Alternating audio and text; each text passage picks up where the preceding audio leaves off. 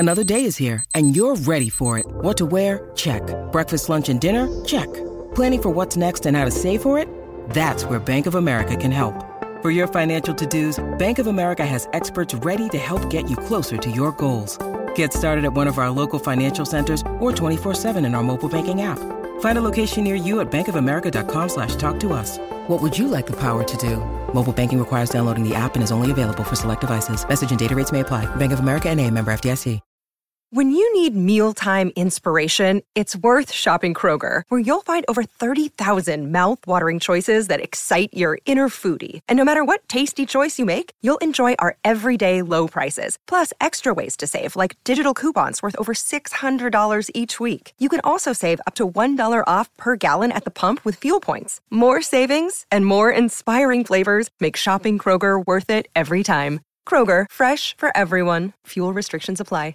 Mother's Day is around the corner. Find the perfect gift for the mom in your life with a stunning piece of jewelry from Blue Nile. From timeless pearls to dazzling gemstones, Blue Nile has something she'll adore. Need it fast? Most items can ship overnight. Plus, enjoy guaranteed free shipping and returns. Don't miss our special Mother's Day deals. Save big on the season's most beautiful trends. For a limited time, get up to 50% off by going to BlueNile.com. That's BlueNile.com.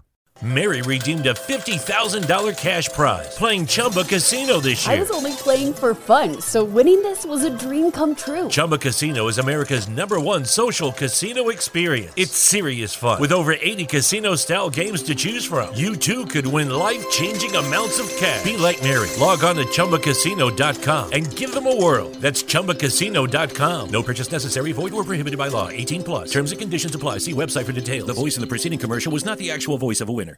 Whether it's Baker's Simple Truth Turkey, or mac and cheese with Murray's English Cheddar, or pie made with fresh Cosmic Crisp apples, there are many dishes we look forward to sharing during the holidays. And Baker's has all the fresh ingredients you need to turn today's holidays into tomorrow's memories. Baker's, fresh for everyone.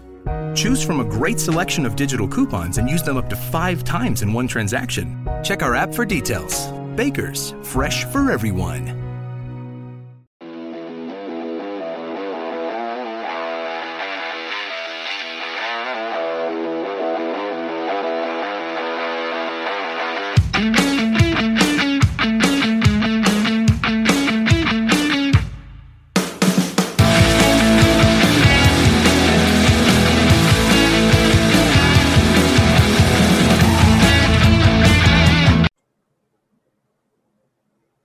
Welcome back to the podcast. I have Coach Arnett with me. He just moved high schools. Literally the other day. Currently the O-line run game coordinator at Pampa High School, and shot and disc throws, like the throwers in track. And a science teacher. Well, I appreciate you. You literally just moved. We talked. You literally just moved. And so you get to be on the podcast, and I'm gracious that you just moved and you said, I'll still do this. No problem. I'm glad that you had me on. Anytime I get to talk and share, hopefully I have some good things for people listening out there. Well, I'm sure you do. Like I said, I have the face for radio, and I'm just an O-line coach. I used to say I know nothing, but I'm just an O-line coach. So that's what I know. I get that. I know on my epitaph, I want he was an O-line coach. Or not coach, just he was an O-lineman. I'm serious. I've told my wife that's what I want on my epitaph. He was an O-lineman, because to me, offensive linemen are special people. You know, there's no other position in any other sport that a player on the field cannot score unless, extenuating circumstances arise. And it takes special individuals that understand that we are better than me. And I think that sums me up a lot. Yeah, when I first started this podcast, when I talked to certain O-line coaches, I had time to think because it was COVID. We were stuck inside. I had a lot of time to think. And I was losing my mind. I said, I almost feel like at the time there was like almost a shortage of O-line coaches. And I would ask coaches, and they said, maybe not necessarily a shortage, but it is hard. You've got 5 guys to worry about on the field and what they're all doing at once. It's very difficult. Yeah, it is definitely a choreographed dance. Basketball, you have 5 guys on the court, but you can have one guy stand out and kind of do not necessarily his own thing, but be a standout. Whereas in offensive line, all five have to be in tune and understand where they fit on the field, or things can go wrong. You know, if the backside tackle, if he doesn't quite understand what to do, or if he has a bust, it can screw the whole approach right there and really have some problems. So it's definitely a unique position, and it takes it takes a special individual. I think when you're coaching O-line and just kind of getting into things right now with some personal philosophy on how offensive linemen work and everything, every other athlete in sports you have to teach humility to, it seems like. That they already have that swagger, that confidence, and that you have to teach them that, okay, it's important to be humble. Well, offensive linemen are the other way around. They have that humility. They're the league of extraordinary citizens, you know. They're already humble people, and you have to teach them that, hey, it's okay to be confident and have a little bit of swagger out there, you know, that's not a bad thing. The difference between confidence and cocky is backing it up when everything's on the line. You know, a confident athlete says, I want the ball when things are on the line, where a cocky athlete talks about wanting the ball, and when things are on the line, backs out of it, you know? Right. And because I told and then another thing someone told me was offensive coordinators used to be O-line coaches. And then as this has gone on, it's become quarterback coaches are now the OCs. And so, we don't have visors and stuff. So, you know, we don't look near as good on TV or anything as quarterback or wide receiver coaches. So, yeah, people worry about the uniforms. When I coach O-line, I'm like, no, we're going to get dirty. I don't give a rat's ass what it looks like. We're going to go out there and play. Seldom has my shirt stayed tucked in past the first quarter. I can tell you that.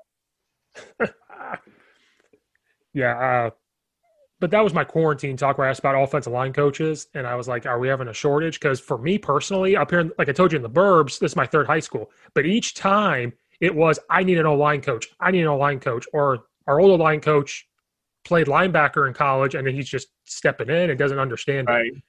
So I was like, you can't find O-line coaches up here, or nobody just wants to do it. They want the glory of wide receiver, quarterback, no matter what offense you're doing. Yeah, there's a lot of truth in that. And I think it takes a lot. I think, you know, just talking overall, and again, I think that your two hardest positions to find on a staff, a good defensive coordinator has to understand secondary play, and a good offensive line coach is your basis on offense. Like, I think offenses start with schemes, like you have run schemes, blocking schemes, stuff like that, which has to be understood by the O-line coach. And then it seems like your secondary coaches are a lot of DCs, because that secondary is where all your adjustments are made. You know, and I think it's hard. I think, like you said, you can get glory on that defensive side as a secondary guy. You know, you can have prime time out there at corner and still get that recognition and stuff. Whereas offensive line's a whole nother animal, because I know the past 3 years I've been at Humble Summer Creek High School, and I had I was lucky enough to coach one of the best tackles in the nation. I think he's the best offensive lineman that's going to be in the class of 2022. His name is Kellen Bates Jr. But a lot of people may not know him like they know some of the rivals. And he's a 5-star guy. He's a 5-star tackle. But people don't know offensive linemen. And I'm an O-line coach through and through. Like I said earlier on my epitaph, he was an O-lineman. But I'll be the first to admit, you got to have those cats behind that can go. It makes such a big difference. I was at Deer Park High School, and we had great offensive linemen there at Deer Park. It was probably the best unit across the board that I had. And I'd see a hole and throw my hands up real quick, and then it'd be a 4-yard gain, because our running back just didn't have the breakaway speed that I was used to when I was at C. King High School or Tatum High School, which Texas coaches may be familiar. Some of you other guys, Tatum High School is a 2A school, but it's been real successful, won several state championships, or I guess they're 4A now. We adjusted our A's a couple of years ago. When I was there, it was 2A. And then when I was at C. King, I was lucky enough to coach Travion Williams, who's at the Bengals now, Cincinnati. And he was unreal. You know, his first year at A&M, He broke the single season rushing record for true freshmen.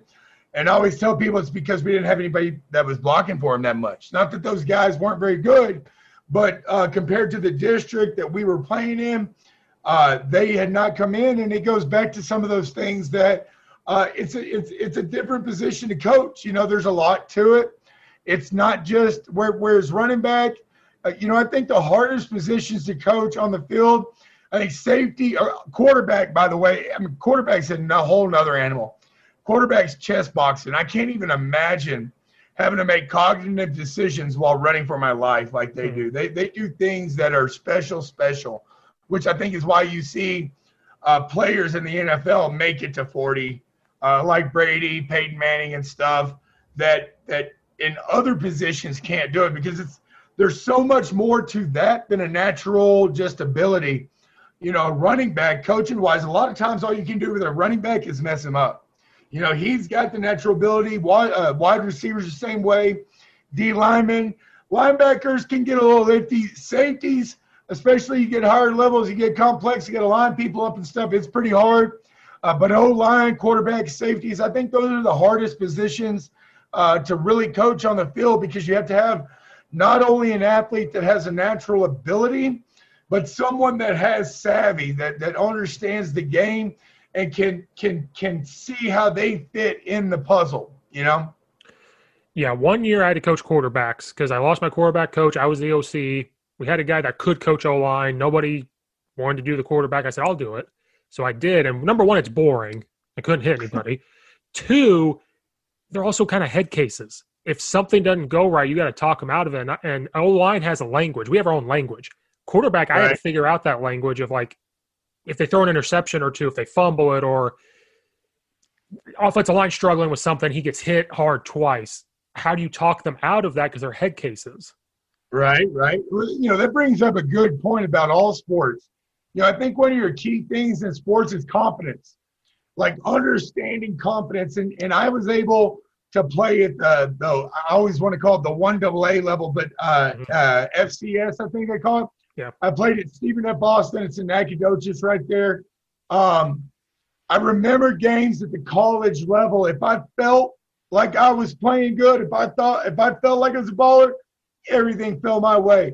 And I think anybody that's ever been on the field or on the court or in the ring or anything, whatever your sport is, when you feel it and you feel that confidence, you are able to play. But let doubt crawl up in your mind, Godzilla, that can be a difference maker right there. Now, you have to keep confidence. So I think coaching guys like that like quarterback, and keeping those guys, because all eyes are on them. It's Tupac. All eyes on me. They got to be able to perform, and they got to be able to perform with all eyes on them. And when something bad happens, they have to be. I have a minor in philosophy. They have to be stoic. Have you ever heard the word stoic? Stoic just means I got to be just blank, clean slate. Whatever happens, it's in the past. And I'm just kind of talking, but I think these are some things that I feel about sports in general that linemen kind of have more natural, that they were fat kids growing up. I was a fat kid growing up, and it's like you get made fun of a lot. And then, it's either you got to develop that tough skin or you're going to have a rough life, and it sucks that the world's like that, but it is. And sports allows us to gain some of that confidence. Sports was a difference maker for me. Before sports, I was, I don't know if they had accelerated reader points up there. Mm-hmm. There was a deal like in elementary school. Yep. Like I was one of the top 10 accelerator readers. Give me a book. I love it. I'm a nerd. And sports allowed me to understand that it's okay to be a nerd and a jock together. You don't have to define yourself by one thing or another or be pigeonholed. And I think it's important for all athletes, coaches, people, citizens, spectators, administrators, everybody to understand that there aren't, one or the other. You can be whatever you want, and it all goes back to having confidence in yourself and having that support system. So as a coach, part of what we do, and like you were just talking about, with the quarterbacks is saying, hey, man, rush that off, let's rock and roll, let's go. Those linemen seem to have a natural kind of tough skin or a back that it just rolls off of, where some of those other positions don't. And that's an interesting, aspect of the game. Yeah, and they can handle a butt chewing more. Like we don't yell, but like again, there's that language of like you could pull them over and you can get after them, and they'll get right after each other right after you walk away because that's what they do. You're right. And you're right. They seem to be able to handle some of that stern constructive criticism. Let's call it stern constructive criticism. Just saying things loudly is what we do. We're saying positive things just loud.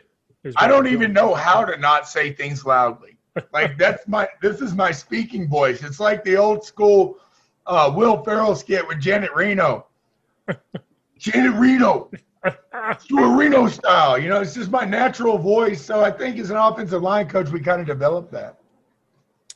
And then, I don't know, for me personally, I coach basketball and track, and I love both because I take aspects from those type of coaching into football because they're all different. Basketball kids are different. Track kids are different.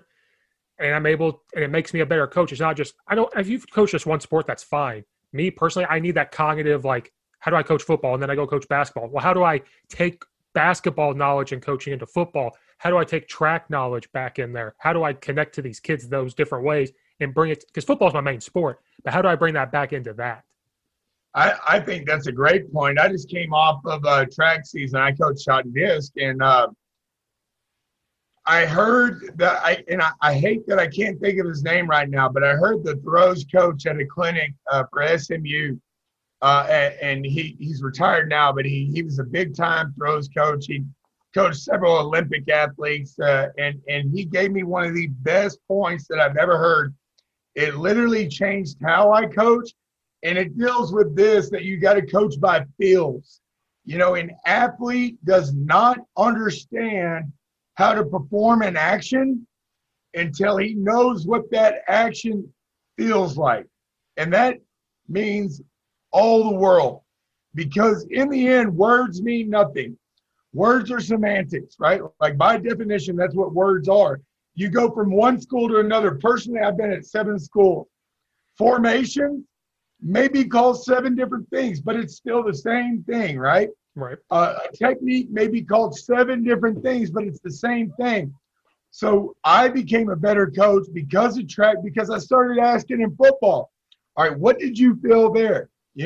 When they performed something correctly, all right, how did that feel different than when they performed it incorrectly? You know what I'm saying? And I think when, like you were talking about and you had brought up, it's important to not just define yourself as a football coach, but define yourself as a coach, and never, I don't think it's right if some people go off into their second sports or do something, be like, well, this is time off, because that's cheating the kids, and that's not right. I want to be there full on. I want to study. I want to be the best that I can be at everything I do. I want to be the best person at lining up in a line just because that's the type of person I am. And I think that's what we ask of our players, of our young men and women. So why should we not ask the same of ourselves? And I think as a coach, taking from other sports and realizing that you still have to model all that stuff, like model the confidence, model that you're going to sit there and try to do best, are key aspects. And then, like, in the off season, how are you as a coach going to get better in the off season? Because I always said this, if we ask those players, block to the whistle, block after the whistle, when you're if you're doing some conditioning, touch the line. Well, you're asking them to do this. What are you going to do? So for us, it's easy. Like, talking to you is going to help me out. I'm going to go read this book. I'm going to go to this clinic. I'm going to join this Zoom thing. If you don't do that, you're cheating them, because whatever we struggled with in the spring season, I'm looking at it and I'm going to take it back to my OC and say, this is what I think we can do to get better. That's me doing my part and doing whatever I can for them. And if they see that you're doing that, they're going to play harder for you.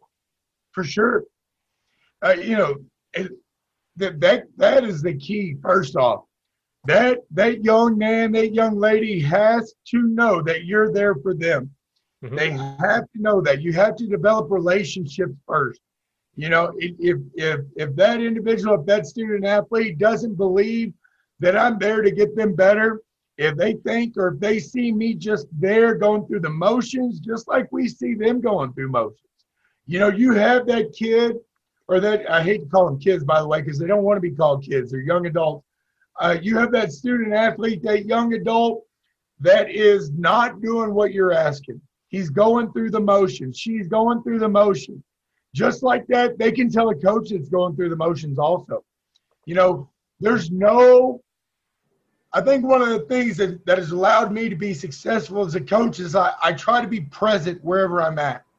I think people can notice whenever someone's not engaged, you know, and I think that's an important trait as a grown-up, as an adult, as a citizen of society, to be present where you're at. When you're talking to people, there's a big difference between sitting there being engaged, making eye contact, talking to them, or then if I'm just sitting here and I'm laid back and if I sat here and I talk like this, you know, immediately, and I don't know if this is on where they can see it, but you can see, you know, there's a big difference between someone talking like this and then like trying to sit up and be like, I'm right here right now. What do we need to do to get better? I appreciate this opportunity. This is what was placed in front of me. I'm going to use it to spread my message, to help my athletes, to help my profession get better by modeling what it takes to be great. And not that I'm great, but I want to be great. And I'm going to work day to day to be great. So if at any moment, if I let myself slip, and we all slip, it's not like I'm perfect or anything, but if I let myself slip, I need to catch it. I need to be called out by other people and things like that. I think in the office as a coach, especially, you know, to me, I always noticed when I wasn't a young coach anymore. You know, I don't know if they use that coach up there, but there's the young coaches, you know, and it's like, Mary redeemed a $50,000 cash prize playing Chumba Casino this year. I was only playing for fun, so winning this was a dream come true. Chumba Casino is America's #1 social casino experience. It's serious fun. With over 80 casino-style games to choose from, you too could win life-changing amounts of cash. Be like Mary. Log on to ChumbaCasino.com and give them a whirl. That's ChumbaCasino.com. No purchase necessary. Void where prohibited by law. 18+. Terms and conditions apply. See website for details. The voice in the preceding commercial was not the actual voice of a winner. Hi, I'm Maria. And I'm Mike. And we're Team Ready. Black Hills Energy knows your home is where your heart is, so they want you to be ready. It's all about keeping you safe, prepared, and making your home as energy efficient as possible. Everything from how to weatherize your home to how to stay safe during extreme weather. Be ready for anything. Go to blackhillsenergy.com/Team Ready. As a young coach, you need to be a sponge, absorb and stuff like that. But I think, you know, it's just as important that once I've been coaching, this will be my 17th year that I'm going into. It's just as important if you don't think out there, the people that are listening to this or that will listen to this, if you don't think your job is to model the behavior and to make sure that you're teaching those younger coaches just as much as the players, you're part of the problem too, because I hear a lot of older coaches, not necessarily on staffs that I've been on, but in general be like, oh, these young guys, they just don't do it right. Well, what are you doing to model the behavior? What are you doing to show them how to be better? Are you just going to let them get by? Call them out. That doesn't mean be rude.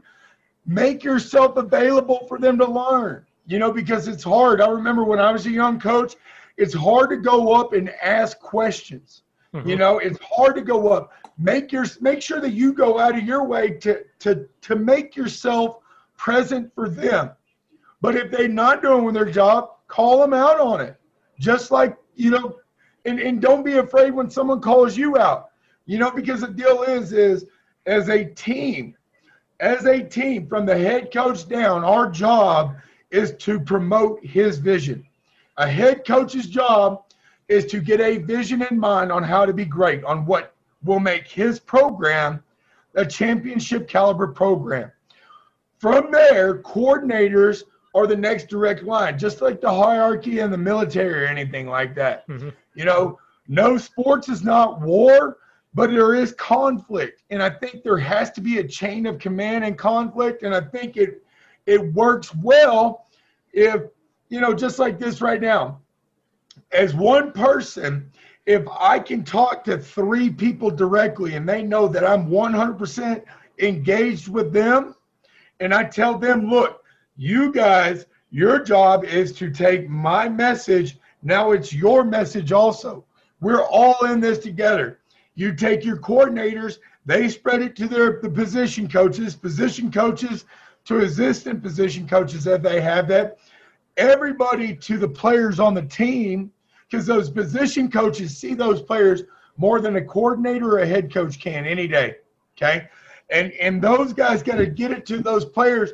Those players take that message home, and they spread it out to their parents, and you spread it out to the community. When you look at established like dynasty programs, you have an entire community that is behind the vision of one man. And I think that's an important thing. And it all starts with making sure that everybody is clear on what their role is and is clear that their job is important. And it goes back to making sure that you're present on things. I think that ties. I don't know. I kind of rambled.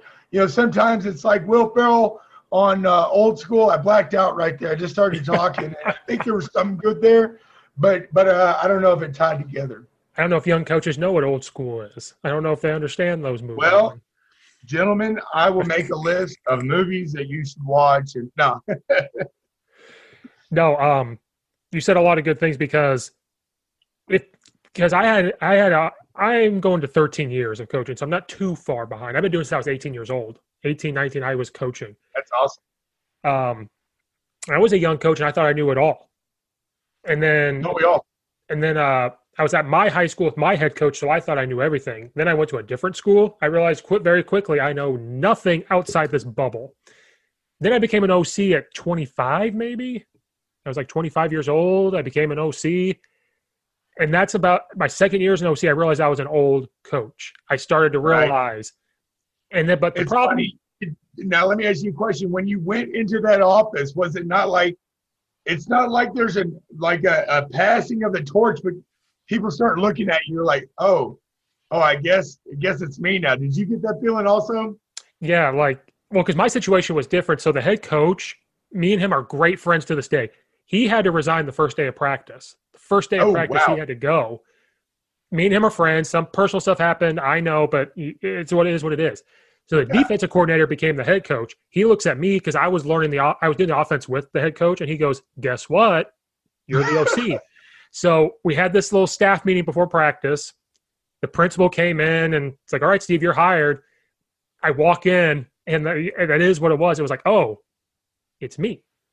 Like, hey. Everybody's just forgetting you. What are we doing? You're like, give me a second. Go in your room, crawl in the fetal position for a second, get up, dust yourself off. You're like, all right, I'm ready now. Yeah.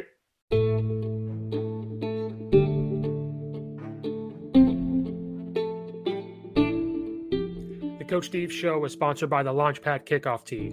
If you're a football coach out there, high school, college, NFL, doesn't matter, and you're looking for that edge for your special teams, for your kicker, for the kickoff, onsides, you guys need to go to launchpadkickoff.com. If you have a younger guy trying to develop the kicker, you want the ball to get to the end zone, you need to go to Launchpad Kickoff Tee. This tee gives a coach strategic options for squib kicks, onsides, everything. It is proven that your kicker will kick off farther. It is legal for NCAA, for high school. Okay, the Launchpad Kickoff Tee is a game changer.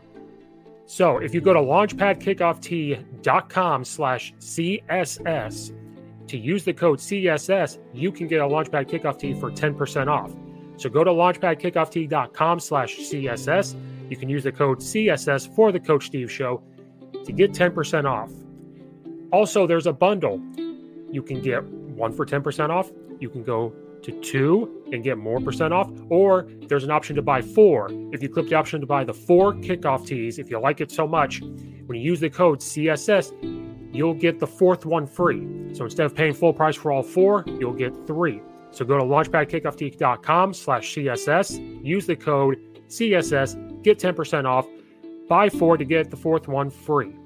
This is a game changer, guys. It does more than just hold your balls. Go get the Launchpad Kickoff tee today to give your kicker an edge for next season.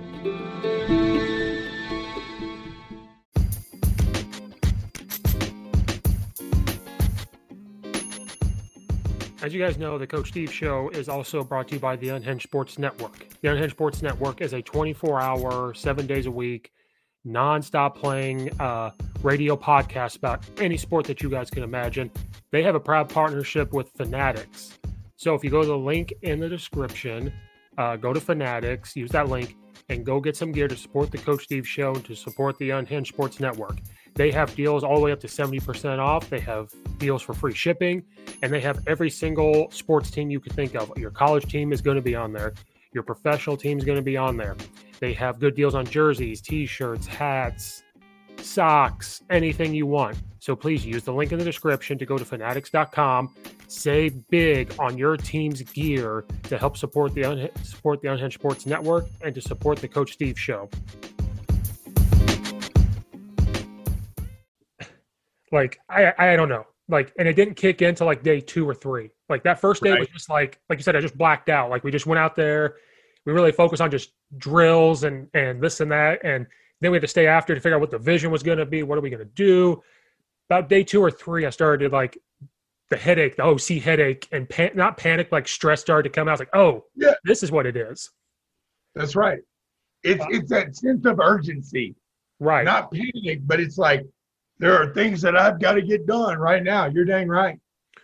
And I'm not going to go deep into the story, but just basically, it for me personally wasn't a good fit. Like, short story, I was the only one on staff not born and raised in that town. Yeah. No, we'll go from there for sure. Second part was there was older coach because I just turned 30 last November. So at that time, I was 25 or 26.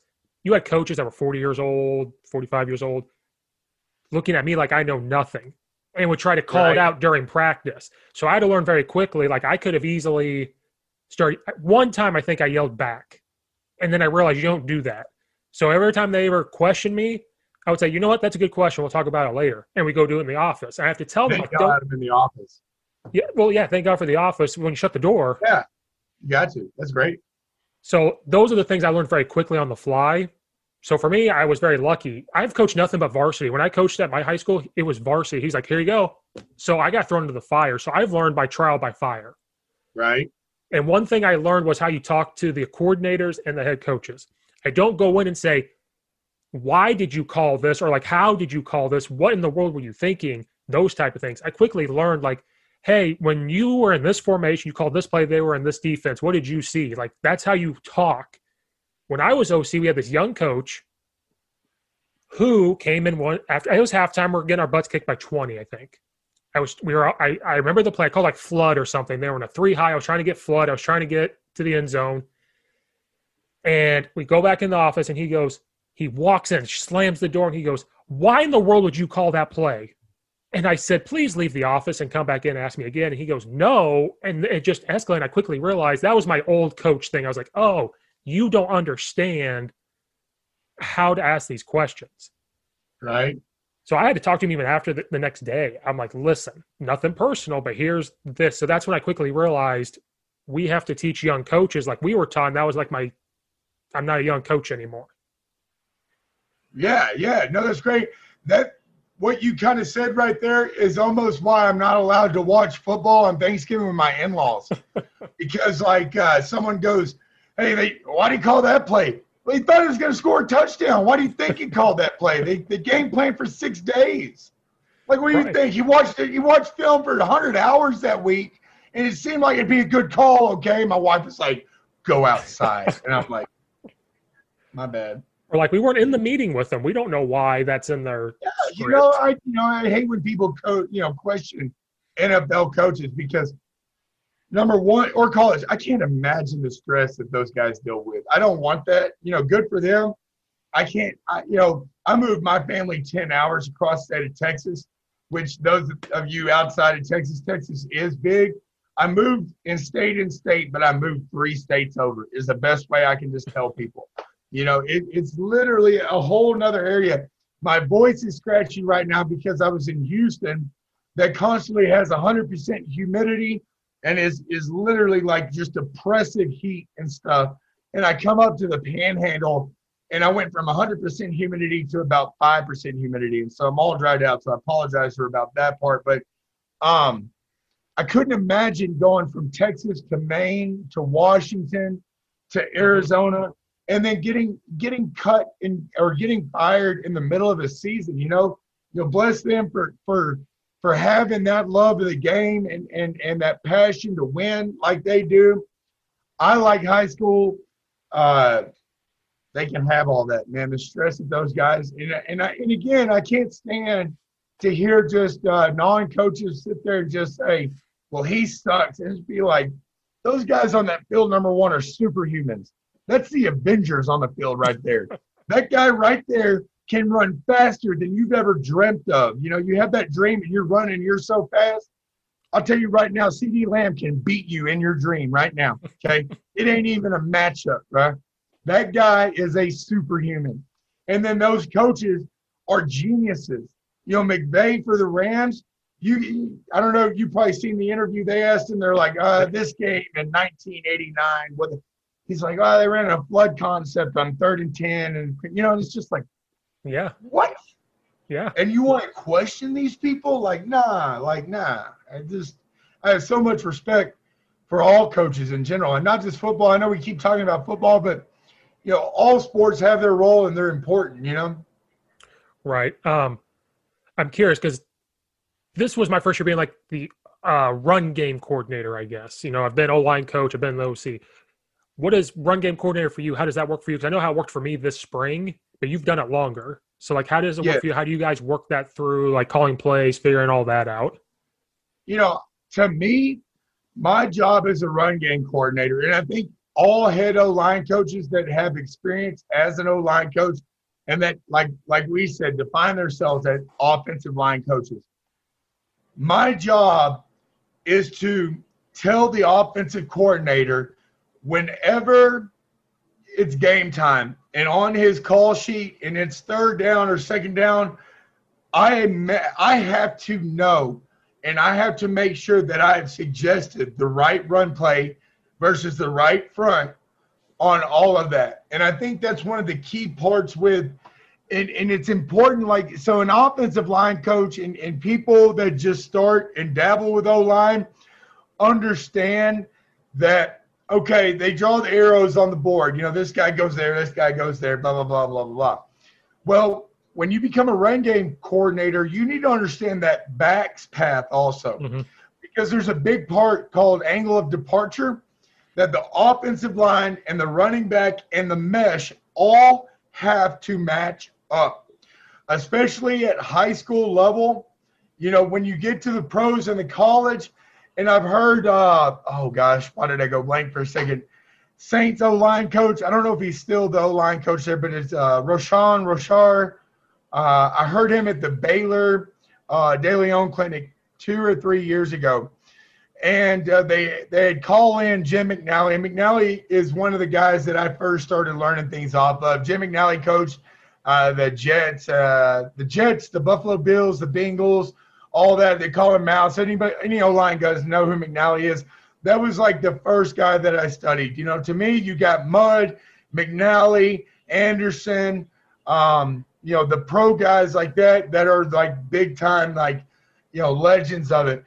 They called McNally as a consultant, which is mainly what he does now, and they changed their wide zone path like a yard. He was like, well, your back needs to go 1 yard out right there. And they said production went up like 2 yards per carry. And it's an important thing. And where I had learned from McNally was through a guy named Pat Rippey. Pat Rippey was my mentor growing up, or in my early coaching years growing up. I was super lucky to be his assistant O-line coach at a school in East Texas called Hallsville. He had been the offensive line coach for Chris Alt over at Nevada Reno all through like the 80s and early 90s stuff, won a national championship at the 1AA level, was an OC at ACU, which is Abilene Christian, OC at A&M Commerce. He had done all that stuff. And he was the first one that had told me, like, if that back's path does not match the offensive line's path or their angle of departure, you've already missed it right there, because everything's a choreographed dance from the front to the back. As a run game coordinator, you have to understand that. You have to understand also third level stuff. Mm-hmm. You know, you got to understand how those safeties are going to fit in there, especially nowadays. You know, I don't know how they are up there, but a lot of the 3-4s down here are based off kind of like the KD defense and that strong side in the 3-4, whatever you want to call them, the Sam. Your strong side force defender is a B gap run fit. Mm-hmm. And you got to understand that even though technically he may be outside the box, I have to account for him, and I have to understand the flow of it. And that is the difference between just being an offensive line coach and a run game coordinator, is seeing that big picture on all that, of understanding the mesh, understanding your back's path, understanding all 5 linemen, and understanding that sometimes I got to get number 2, number 3 receiver to be able to block safeties and stuff like that. Like the duo play, you know, a lot of times most people have your number 2 are going to be responsible for your safeties and stuff like that. Same with wide zone and stuff like that. How are you going to undertake or handle your overhang and stuff like that, you know? Because there's some people, and not to get too specific on scheme unless you want to, inside zone and wide zone, and then in Texas, everybody runs kind of GT counter, power, inside zone, and then I'm a big fan of wide zone compared to outside zone. Nick Caduti's a good friend of mine who's the wide zone guy and everything like that.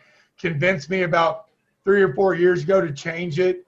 And if you don't know wide zone, I recommend studying that up, because it's all the NFL does. NFL, if you look at all that, is wide zone and duo. And that's a long way of getting to, I've got to understand how those overhangs and everything fit, because those guys are fitting on. And if I try to adjust with just my front 5 and not realize that I have receivers that can block those guys, now I'm changing the angle of departure on one level, but leaving it same on the second level, and you're going to see your production drop, you know? Right. Because for me, I've always been just the O-line coach, but I gave my input on everything else. This year it was, Steve, you have to know what the tight end's going to do if we bring him on the line of scrimmage. We have the H-back in there somewhere. What is he doing? We've got 2 running backs. What's the other running back doing when we're handing it off to the other one?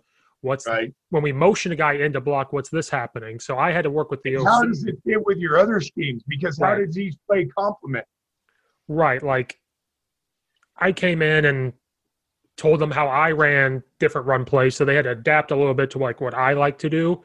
So like I brought in ISO, and I said, this is how we insert with ISO. Like, then they had to go, okay, how do we motion this? Does it work this way? Can he run from the right side all the way to the left and insert? Like, you had to look at all that. You do.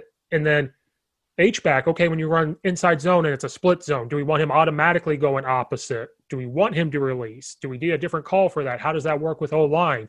The communication. So that was all on me, and thank God I've been an OC before. Thank goodness I coached O-line so I could figure that out and bring it in. And then you can also be there to say, is there too much? Do you have too much run going on? Do you have too much motion going on? And then it's a great, motion. See, now this is something I believe in. I think run schemes are calculus. Okay. By that, I mean, you have all these variables. Like, let's say the run scheme is a trig function. It's just a formula, right? Well, those O-linemen have to take and understand multiple variables. What kind of front is it? What formation are we in? What is the situation? What is the down and distance? I don't like any more than 4 or 5 different run schemes. Now, I think you can compartmentalize some things to make it easier. Lucky Land Casino, asking people, what's the weirdest place you've gotten lucky? Lucky? In line at the deli, I guess? Aha, in my dentist's office. More than once, actually. Do I have to say? Yes, you do. In the car before my kids' PTA meeting. Really? Yes. Excuse me, what's the weirdest place you've gotten lucky? I never win and tell. Well, there you have it. You can get lucky anywhere, playing at LuckyLandSlots.com. Play for free right now. Are you feeling lucky? No purchase necessary. Void where prohibited by law. 18+. Terms and conditions apply. See website for details. Hi, Hi, I'm Maria. And I'm Mike. And we're Team Ready. Black Hills Energy knows your home is where your heart is, so they want you to be ready. It's all about keeping you safe, prepared, and making your home as energy efficient as possible. Everything from how to weatherize your home to how to stay safe during extreme weather. Be ready for anything. Go to blackhillsenergy.com/team ready. Because I think zone is zone. I think zone changes by your landmarks. It's still the same rules. It's still the same scheme. It's just my landmark changes, my angle of departure changes. And then by landmark, I mean first level defender, like where am I aiming to get, like my hands, my screws in my hat, all that. Then you got to understand tempo, which tempo in my terms, it's not mine. This is, what's his name? Jim Turner used to be at A&M. He called the tempo calls for second level. You know, where's my linebacker? You know, if my linebacker's a plus leverage, I got to get my ass out of there a little quicker than if he's head up to backside. So I got to understand my landmarks and tempo for O-linemen. But in the end, it's still the same assignment. You know, I have these guys are blocking those guys and stuff. You know, I think in general, you have a zone scheme, you have gap schemes, and you have man schemes. And I think that's really a very oversimplification, because it's not like I'm going to have 5 different gap schemes, but I think you can group, and if you teach it right by compartmentalizing, that counter and power are really the same play. It's just who's going to kick, who's going to be my lead guy right there, you know? Right. Now, don't crucify me if I say this. So, one school I was at a couple years ago, they were zone, and they did traditional inside zone. They were traditional, like, you know, we're working up. We're not working sideways, we're working up. You know, we're all stepping one way, stepping this way, traditional. You might have a double team, you're looking, whatever. The linemen just weren't picking it up. It was either not aggressive or whatever. So we essentially just said, we're going to double team all over the place. Essentially, Coach Banster will yell at me. It looks like duo. We're just not blocking the end, you know? Right. So there's our zone part of like, he's reading him. So I brought that in, and it just worked a lot better, because then ISO blocking was the same, and this was the same, so I didn't have to teach anything. So do you block ISO like a zone insert type? Right, yeah. So like that was ISO, and then inside zone, we did that. Because they wanted to be heavy gap scheme, and then I said, no, we kind of have to get some zone. We have to transition. I think you have to have both. You know, I don't think you can. I think at the high school level, yes. Yeah, so like you can't just be power and just be trap. Like you have to do other things. So I did that, and for me, it worked a lot better until we saw like a 3-5. Then it was like, how are you going to double team all over the place? Now you've really got to get them their path different. Now you really got to show them in this, you have to do this. That cyclone defense, that's what a lot of people are going to, and that does cause problems. I don't know what y'all see up there, but it's are the ends and threes or 4 eyes? Both. Yeah, you know, when they go in down here, or at least in the Houston area, they call it stack deep, but that 3-5 causes a lot of fits. It really does. I think it's a good defense. I really do. Now, I think any 3 down front, you got to have a good nose. But yes, I didn't mean to interrupt, but that 3-5, you brought that up, and I was like, yes, you're right. That can be a rule breaker on a lot of stuff. Well, so I took this job, I think it was April during COVID, like an idiot. I took it like an idiot, thinking this isn't going to last as long as it did. But anyway, we had a spring season. The first team we saw was a 3-3. We destroyed them the first quarter on ISO. Like first, second quarter was just ISO, a little bit of trap ISO. Then they started bringing them in. They had the 0 and 3 techs. They brought them in, brought those backers down. Next week we saw 4-2-5, so it looked a little different. Then the next 3 or 4 weeks straight was 3-3-3-5. And yeah, I'm friends with Coach Nick Davis, the DC at Rose-Hulman. I asked him just a few days ago, he was on here, and I said, why do you think teams are going to this? Because I'm under the impression your nose guard's got to be this big guy, he's got to take on double teams. He said, no, people are going to it because you can put a fast guy there and just slant them and disrupt things. If you get fast linebackers, it really disrupts O-linemen. Takes away the RPO a lot. Right, and so he's telling me that people are going to it because it saves linemen some breathers. You could put faster guys in for a little bit, and you can just line up. like offense, we tried out formation people. He said when they do it, they try out formation on defense. They're going to line up a different way, but run the same coverage 4 times in a row. They're just lining up different. Yeah. Because they'll call it like cover 4, cover 8, and it depends on who their top guys are, whether it's those safeties. A lot of them call it 8s down here. I don't know if they call them there. But like those outside linebacker types, they call them 8s.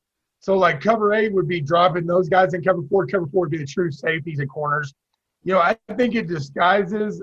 I think, and I know we're going different route, but I like this talk right here because I think that's a defense that people are going to see a lot more in the future. Like at least the next couple of years, everything seems to kind of cycle around or whatever. But, they can disguise some things, and it really whips the RPO stuff because you have 8s, and I don't know if they play it. So, like, some teams down here will play with 50 backers. So they have those linebackers that are outside the tackles with the 8 splitting the apex and number, like, just say you're 2x2 or whatever. The 8s will apex the tackle in the number 2, and they'll have 50 backers, and they may have a safety spun down in the middle right there where it's still like, and I mean, there's some things that they can do with it that they adjust in that back end and take away.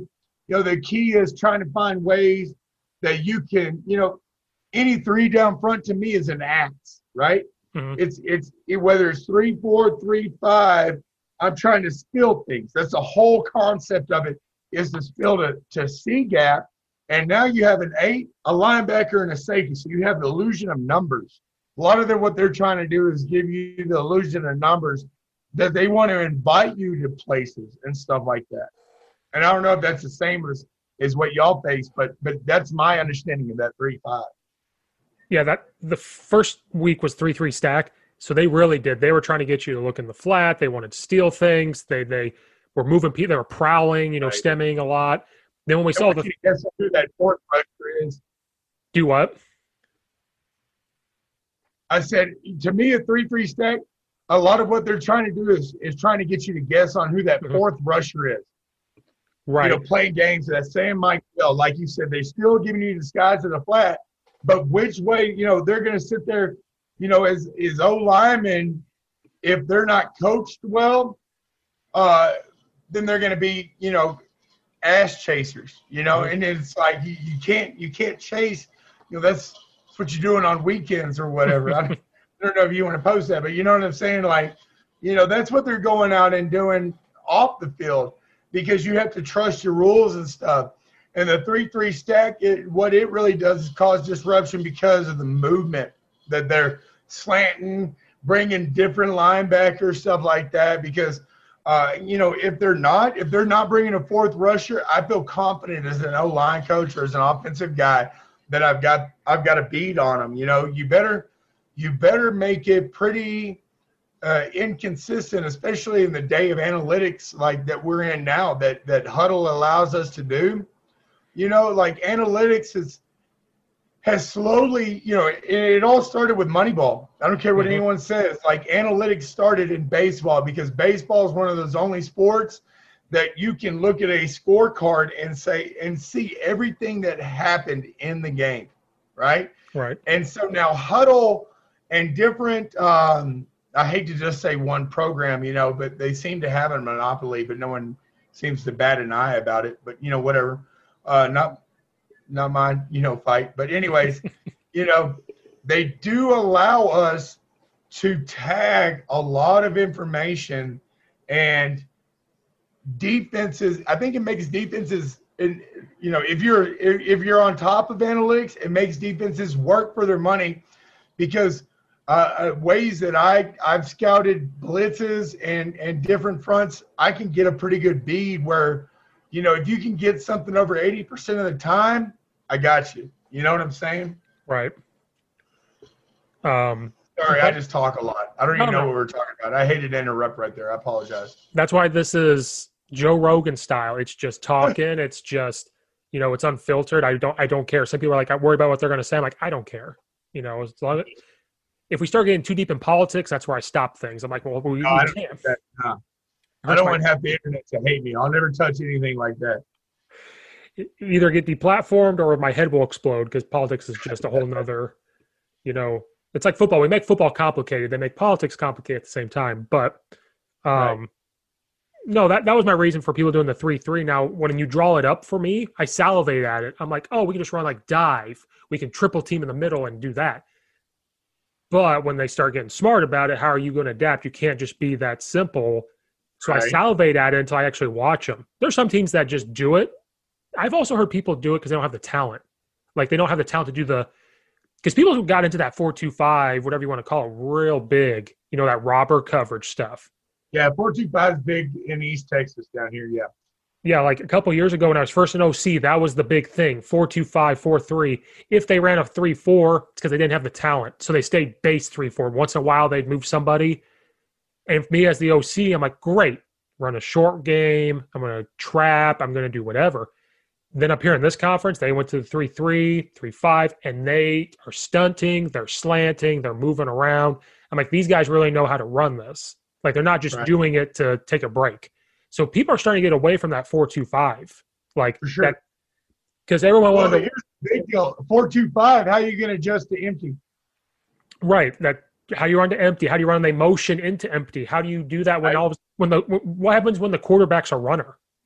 You're exactly right. And then I think people just really wanted to do the TCU thing. Everybody had that TCU. A DC I worked for, he's telling us all this verbiage, and I looked at the head coach. I go, are we doing the TCU playbook? And he goes, what do you mean? And I was like, this right here. And I pulled out my bag. I'm like, how do you have that? I'm like, everybody has it. I'm a hoarder. I have all sorts of playbooks. It like blew his mind. Like we used all the verbiage, the blue coverage, the mixed coverage. And I know Texas is a whole different animal, but at least in Illinois, a lot of that stuff, you have to have a lot of time to practice stuff like that. Like all that quarters match and mix. And when they run this and pick him up and, let me ask you this. What is practice like up there in Illinois? It's like how long? What do y'all do? For us, we go anywhere for like an hour and a half to 2 hours. Now, we don't get a spring ball. Like when we did spring this year, that was the first spring ball in Illinois history. So we don't get spring ball. We get 25 contact days in the summer, and that's when a football's around. So we can do chalk talks, weightlifting, walk through things, but we can't do a football. Practice about an hour and a half to 2 hours. And that's about it. We start on August. That's how we roll things. And sometimes you got to do offense and defense the same day. You don't have two platoon. So everybody plays both ways. You got to do it all in the same day or just one day's offense, one day's defense. So one team I coached with, we had just an offense and just a defense. So it was a college practice. That's most 5A, 6A in Texas. Yeah, sometimes up here depends. Sometimes it's 6A, but mainly 7, 8A. You might run into that. See, we just stop at 6A. Even though Allen High School has 6,000 kids, but whatever. Yeah, that's a true story. Allen High School has 6,000 high school kids. There's some schools up here like that, but they're not good at sports. It's just like, let's throw all these kids in one school. Like, that's just what it looks like. Then up here you got the private schools. Like, that's another thing Illinois deals with is private schools can recruit, quote unquote, in like a 40-mile radius. And one school I was at in 2018, we went 10-1. One school we faced, their nose guard was getting recruited by Michigan. And they did not win the state title that year. They were really good. They just didn't win the state title. He transferred the next year to a private school to get a state title on his record. Like, they can just leave and go do that. I can't stand, that's the problem. A whole nother animal, but, the loyalty that we're teaching kids is not very good right now. Like with the portal that they have in college and stuff. Did you see how many Division I, what was it? Of all the sports, Division I, there was some stupid big number on how many were entering the transfer portal. And it's like, what are we trying to teach people? And then devil's advocate, you better be on your game, like as a program, do things right.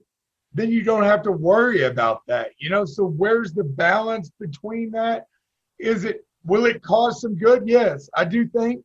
And now I might be one of the only coaches because, hey, if you're doing things right and you're treating your players right and you're treating them like they're part of a family and stuff like that, Will they leave you just for a title? Some.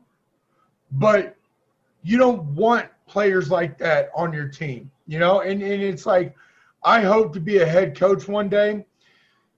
I want to run a program that lets every single person know, down to the person filming practice. You know, I'm going to go to the AV department that is teaching, that does the news for the school and stuff. I'm going to get young adults, young men and women out there and say, hey, I will give you a letter in football to be a part of this program and teach. I want the custodian to know that they have just a big of an impact on our success, because when everybody knows that they have a role and knows that they are important, then good things happen. And even if, we would all like to win state every year, and that's the goal every year. In definition, at this moment right here, every high school, college, pro in the nation is a champion right now, because the only thing that can happen is someone takes it from you, right? Right. If you win out, we're all undefeated right now. So the goal is, yes, I want to win a state championship, but everybody can't be the champion, But if I can sit there as a head coach or even as a coordinator or as a position coach and let all my players and let all my teachers in that building and let all my custodians and let even old Susie serving, ice cream cones down at the Dairy Queen, that she is a part of things, then I'm not going to lose those people.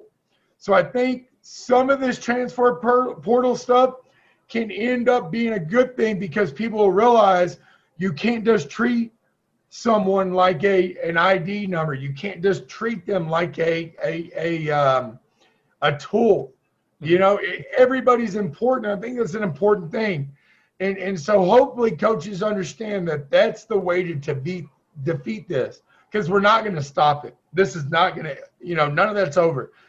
Recruiting and all that stuff is going to go on wherever, your top programs, wherever, whether they're not doing it on purpose, it's going to happen because some people want to just go be a winner. But those fair weather fans that are players or not, if they just leave and you've made them know that they're important, they're not helping your team. Sadly, I don't want anyone to think that they're not important, because that person is important. They can be good players, but everybody that is on a team that's successful, that's a championship team, wants to be there. And if someone doesn't want to be there, they need to go, And so it's important as coaches on our part to let them know that we want them there, And I think that's the big way to combat all this. Right. The school I was at in 2018, where I told you I was doing it for free, and that's one of the reasons why I left. That coach was turning that program around. We went 10-1 that year. Was the best record they've ever had. Wow. One of the things I saw him do was team dinners. He would go give, custodians food. He would go workers food that were staying there at third shift to clean the high school. We made sure we never let anything be dirty. We thanked people. We made the playoffs. Guess who we gave T-shirts to? He went to administration. He went to teachers. He went to custodial. Right. Here's a couple of T-shirts. We cleaned this for you. You don't have to worry about this. The players said thank you to everybody. Like, it was just this thing, and it took him 7 or 8 years to get to that 10-1. They had not made the playoffs since the school had not made the playoffs since 1999. So it was 2018. We make the playoffs to go 10-1. It took him 7 to 8 years to get to that point. But he told me, he's like, I was just laying the foundation in bricks. Like this, and he's consistent with it. He's like, this is what I do. And so he started to do that, and those kids did it. They did it without thinking. They would clean up something. They would go to the custodial staff, say, thank you so much. Right. Taking pride in what's yours.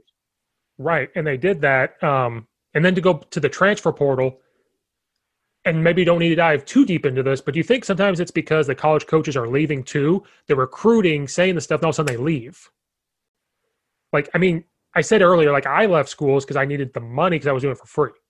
So part of me is like, I get it from a perspective, like they need you go to a different school. But for them, when you make millions of dollars, does that really matter to be like, I want to make an extra $1 million or whatever, or extra 100,000? Yeah. Like you said, we don't want to get too deep in that because there's so many variables and all that. But that lies in it also at the college and pro level is, why should I be loyal to this person if they're not being loyal to me?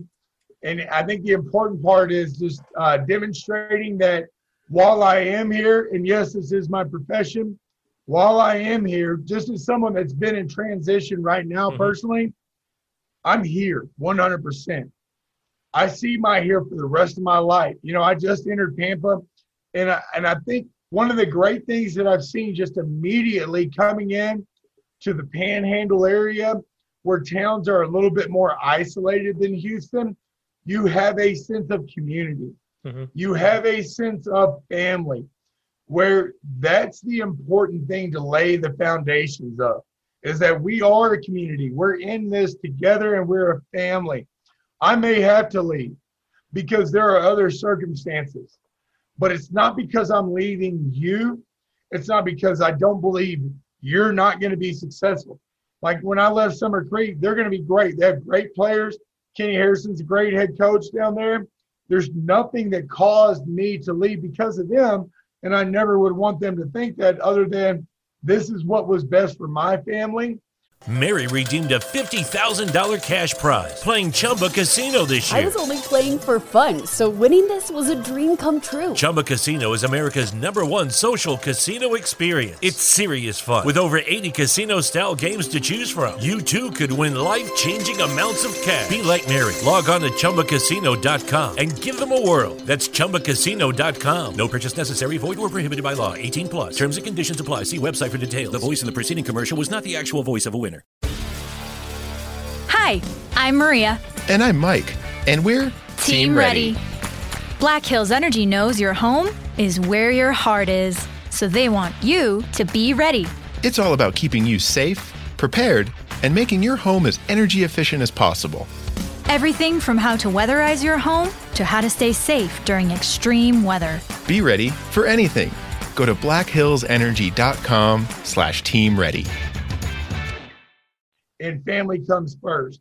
And I think as coaches, that's an important thing that we stress, family and community, because with the internet and things like that, the world has gotten really big, really fast, really big, really fast. And we've started to lose that identity of community, which is an important part. You know, you go way back, humans were tribes. You know, each group was tight, and we were successful as humans because we believed in each other. Not that we were against other tribes, but that we believed in each other, you know? And I think that's the foundation of teams. The foundation of success is to understand that, hey, we are a tribe. We are a community. What happens in this office, what happens in this locker room, what happens in this meeting room is about us and nobody else. And we're in this together. There's not one person more important than the other person. Some people may have roles that get talked about outside of this tribe or outside of this community that makes it seem, and people are trying to tear us apart, because the quickest part to create, dysfunction is to isolate someone in a tribe. And as long as you emphasize as a coach that everybody here is just as important. You may not get on that field, but your role is important, because Johnny over there couldn't run for 4,000 yards if you didn't give him a good look. And you're coming to my house, this dadgummit, all the offensive linemen, I promise you, at least 3 times a season will be in my house, and I will cook the meal. I'm not going to order it outside. I'm going to cook it for them, because I am showing them I'm thankful. Guys, y'all work your tails off for me. Every single day, you run, you work, you lift, you do all this. This is the least that I can do, because I am just like you. I am a part of this tribe. My role puts me in a position of leadership. We're not necessarily, in that sense, the same, but we're equal. And I think that's where some people get it wrong, that you're like, well, a coach is not equal to a kid. We're all equal in our role. Now, my position of leadership means that guys, you have to look to me for the answers because I've lived through this. That's what elders, you go back to the tribes and stuff like that. Elders have their role because the experience is what gains knowledge. Intelligence is reading a book and being able to say the answers that the book says. Experience gives you the knowledge of living through what the book says. Okay? So we're not different. We're all in this together, but my experience is the reason why you need to listen to me. My role, I can't carry the rock 4,000. Hell, I'm almost 40 years old and 300 pounds. I ain't going to run the ball very well, guys. I might can block someone a play or two, but after that third one, I'm tapping my head and you got to get me out, coach. But you guys have that. But what I have is the experience of playing. Offensive line is something that I've played or coached every single year of my life since I was 12 years old. I'm 38 years old, about to be 39. So for 26, 27 years of my life, every single year continuously has been nothing but dedicated to being part of a team, specifically an offensive lineman, and I've gained that experience. I've gained that knowledge that I want to share with you to make us all successful. And we need more of that. Like, if they could take that into the workforce, and we need more of that. Like, this world just needs more of that. Like, these past 8 to 10 years. That's what we've lost. We've lost that. Like, we're against each other. Like, I think the only time I'm really against someone else is LeBron James, Michael Jordan talk. That's probably the only time I'm against somebody else because I'm an MJ guy through and through. But I think that's the only time. Everything else, like I said, when we talk about inside zone, I remember posting one time on Twitter, this is how we do inside zone. It looked like I just didn't block the end. I said, how do you guys do it? I should never have done it. I had people saying the running back was drawn wrong on huddle. I had people saying, why would you do this? Like, what's this? What's this? I'm like, that's not what the point of this was. Because it's about me. Right. That's what people do. That people post that stuff. Well, look what I know. Look, I did this. Rather than realizing that you're trying to share and help people that may not have ever been exposed to how to block that stuff. And that's where a lot of that stuff is, especially, and I do say for the most part that coaches are good about this, that we understand that we're a community and we try to share. But then you do have those people that are like, I do it this way and I know. And it's like, well, look, dude, that's not my point. Like, good that you do that way. I hope it's successful for you. But there's people that are young, going back to like what we talked about earlier. They're young coaches that need to see this. They need to understand that this is a basis to go from. One of the worst things for me that I would ever say is, well, that's the way we've always done it. Oh. The moment I ever say that phrase, I want to send me out to pasture. Okay? That's the definition of getting old to me. Getting old is not an age deal. Okay? I could be 80 years old right now. If I'm talking like this, I'm fine. The moment I refuse to adapt, to evolve, to change, to learn, I've become old and I've become useless to anything. Oh, like I said earlier, when I was the only coach not born and raised there, guess what I heard all the time? Well, this way we've always what we done, coach. Or this head coach that was there for 15 years before, well, that's the way they would have done it. And I'm like, cool, that's the way they did it. That's not the way. Good for them. What was their record? Right. Like, I think I said that to somebody. I was like, well, how many state titles do you have? And they had this many. And I'm like, oh, there you go. Like, they don't need to measure that, but when you get mad enough and frustrated enough, you're like, what? Yeah, I mean, at some point you do have to put it on the table or whatever, Right. And so, I heard that all the time. This way we've always done it. And I'm like, and I think some people need to, like you said, young coaches need to see that stuff. Like, when I was younger, I would still remember one of my jobs is driving DVDs to trade film, but they were DVDs. They weren't tape. It was DVDs. Oh, yeah, Coach. I trade those VHS. You go meet at the McDonald's halfway in between. Yep. Trade, and all that. Coach, I remember, and I guess how old are you? Probably about my age, right? 38 or? Well, I'm 30. I'm 30. Yeah, okay. Man, y'all were trading DVDs 8 years. Coach, Texas, we were beyond that. No, I'm just joking. Anyways, so when I started coaching, we had to go meet somebody in a town with a VHS, but it was just at that transitional point. So then we had to take the VHS, put it in, convert it to digital, then split it, ODK and split it right there. You know what I'm saying? And yeah, you know, and then I hear coaches that had coached me and mentors, they had to go sit there and drive to a metropolitan area, sit overnight in line, and get the film converted into the 8mm, 16mm, coach. You know, I mean, there's amazing. Technology has changed things so much. It has been the biggest change. I graduated high school in 2000. Everything that I did before then, you know, you look at it, pre-2000, you know, right around 2000 is when things just went flip mode on everybody, right? So pre-2000 was that point that everything was analog before. When I was a player, and this is why things are getting really on a next level, even on the high school. If my coaches didn't know something, if I didn't know something, I wasn't going to learn it because I didn't have access to the internet. Nowadays, these young student athletes, every coach, even the coaches, the world is ours right now. We can access more information than anybody, you know? That's what I was getting ready to say. Like, that happened. And then, like, for young coaches, they need to see that stuff because when we did it, even me, I graduated high school in 2009. But even then, like, the internet was a thing, but that was AOL dial-up that they don't know about. That's it. And AOL Instant Messenger was the first DM right there, man. That was the first DM and the chat rooms. Like, that was the stuff. The chat rooms was the Tinders and stuff now. Like, that was the thing. That's it. We had to go ask coaches. We had to do this, or you just figured it out. Or you weren't going to add this play because you didn't know.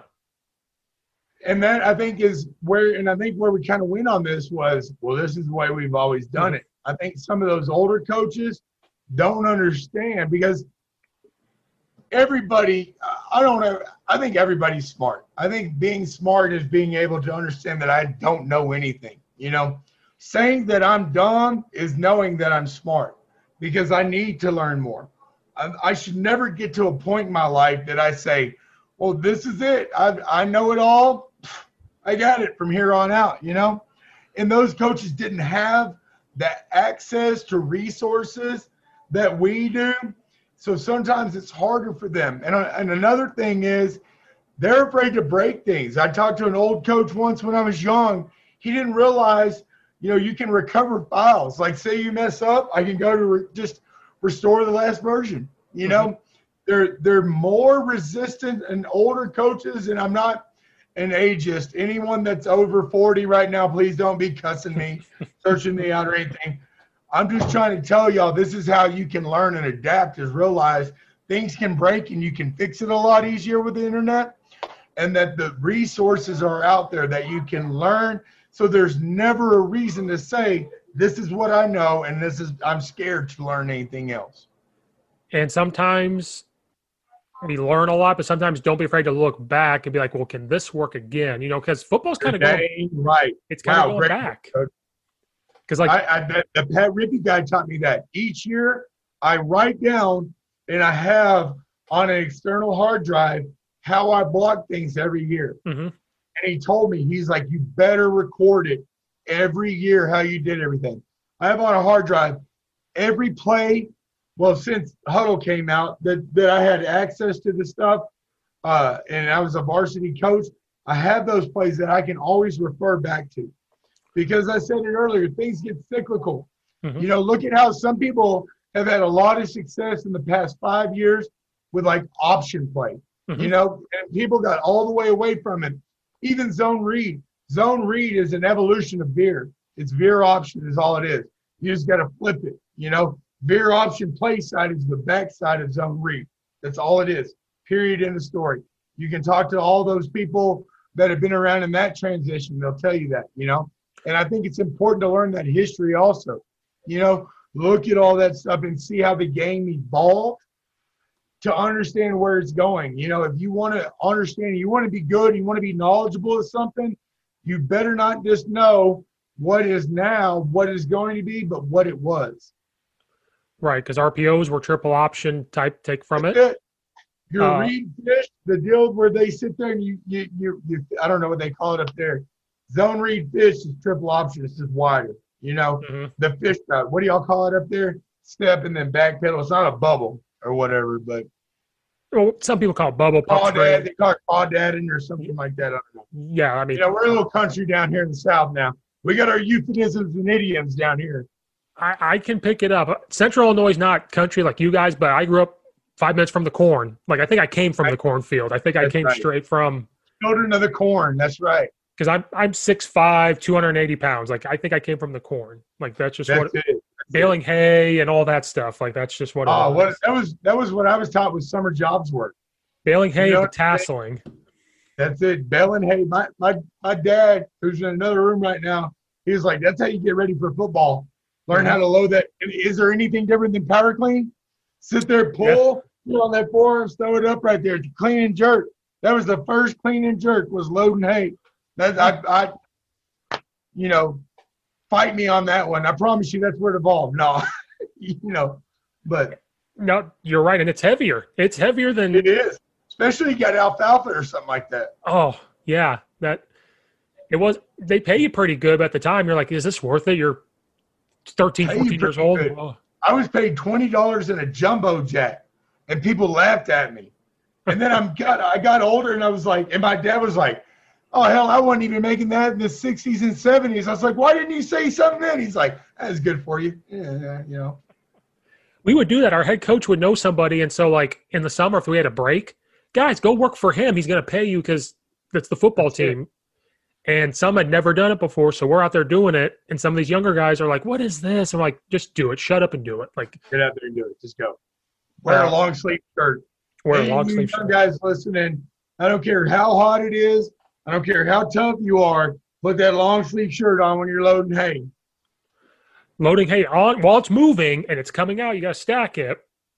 Then when you get to the barn, forearms will look like you're a cutter or something like that if you don't put long sleeve shirts on. And you can't just wear normal gloves. You need those special gloves or those hands are going to be torn up. You ain't lying. Oh, it's terrible. Yeah, we got off topic, but man, that's a good point. The first clean and jerk you ever do. That's it. First clean and jerk I ever did was loading hay and throwing it up on that top when you got towards the end right there and you had to get up there. And then the last time I ever baled hay, they had the thing that moved up to the top. And I'm like, this is easy. You just stacked it. Oh. See, that's how old coaches look at us also. You guys, you have to go drive to McDonald's and trade film or get it developed. You guys don't know nothing, But here's the deal. Technology's there. Why not use it? You know what I'm saying? Yeah, why not use it? It's not a bad thing. Don't be resistant against it. You can sit there and be mad that these young men, these kids, young women don't have to do what you did. But hell, I would have took someone that automatically loaded it too. I'll be honest, but understand that those fundamentals of everything are important. So learning work, and coding, hey, nowadays I make sure my daughter learns how to code. I have an 11-year-old daughter. Is that not the same as learning how to load hay? Like you got to manually sit there, type in every single thing, and there'll be something that comes out within 10 years that does that base work for you, and there'll be something else. And getting great and learning how to develop is learning those fundamentals, tying it back in. See, Coach, look how good I am. We didn't get off on a tangent. This is all part of what we meant right here. Learning how to do things on a base level, looking at the past and how it was done before is important to learn how to grow for the future, because now you can see where you fit on that 4-dimensional chart right there. And then we have to give back. So go back to the social media thing. When I post that and I want to learn, I hope whatever gets posted, a young coach is able to look at it. If they look at it and they go, "Coach Steve, you're an idiot. Like, what are you doing?" And this, that, they're going to be afraid to even ask questions. They're going to be like, "Well, is this coach going to treat me that way?" That's exactly right. Social media is a big thing. That's a small town newspaper. You get to cast the largest net that you can, and like it or not, life is about perception too. And people better understand that what you're about and what defines you. My Twitter account I look at is like a live resume. It's my small town newspaper. What do I want people that don't see me on a day-to-day basis? What do I want to get across that I'm about? Well, I'm about educating and about sharing ideas. No one cares what I ate for dinner last night. You know what I'm saying? Now, if they want a recipe, they can ask.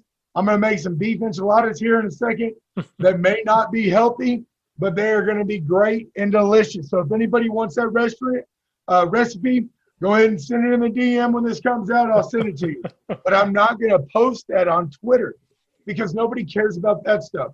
Or at least I don't care if anyone knows what I'm doing. I want people to know that I'm about sharing ideas and networking, that we're in this together. You know what I'm saying? Right. That's another reason why I like this podcast. I can talk to coaches, and we're just more than coaches. There's other things going on. Right. That's why I changed the name. That's why it's Joe Rogan style. And I hope I don't waste coaches' time when I do that, but I like to talk about life, scheme, food, I don't care, golf, it doesn't matter. We're all human, but I like giving back as well. Because I can't tell you how many coaches, because I'm not big time whatsoever, but coaches I have asked to come on here, they go, thank you so much. I've never done a podcast. Now they know who I am. Now they know how I think. Now they know I have a voice. And that means everything to like give somebody a voice on this podcast. And that's why I love doing it. Right. Players are the same way. You know, you got to let them know that they're important and they have a voice. Everybody's favorite subject is themselves, no matter what they say. And that's not selfish. That's the way it should be, you know. But understanding that yourself isn't the end all be all is the thing that you have to teach people, you know. Right. Well, Coach, I know you got to make dinner, so I took a lot of your time. Yes, you got to make dinner. I appreciate you coming on. This was fantastic. I need to get you back on and talk more inside zone or outside zone. I'm really trying to get into. I've never dabbled. I have to dabble.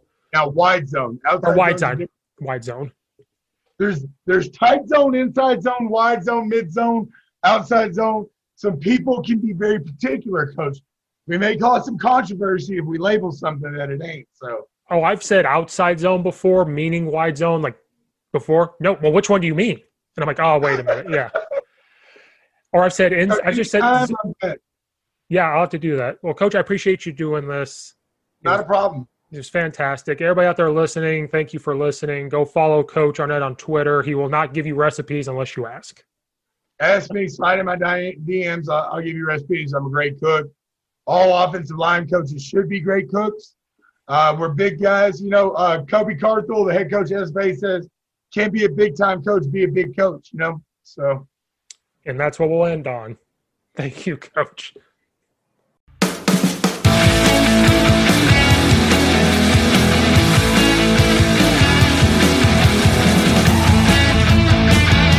Mary redeemed a $50,000 cash prize playing Chumba Casino this year. I was only playing for fun, so winning this was a dream come true. Chumba Casino is America's #1 social casino experience. It's serious fun. With over 80 casino-style games to choose from, you too could win life-changing amounts of cash. Be like Mary. Log on to ChumbaCasino.com and give them a whirl. That's ChumbaCasino.com. No purchase necessary. Void or prohibited by law. 18+. Terms and conditions apply. See website for details. The voice in the preceding commercial was not the actual voice of a winner.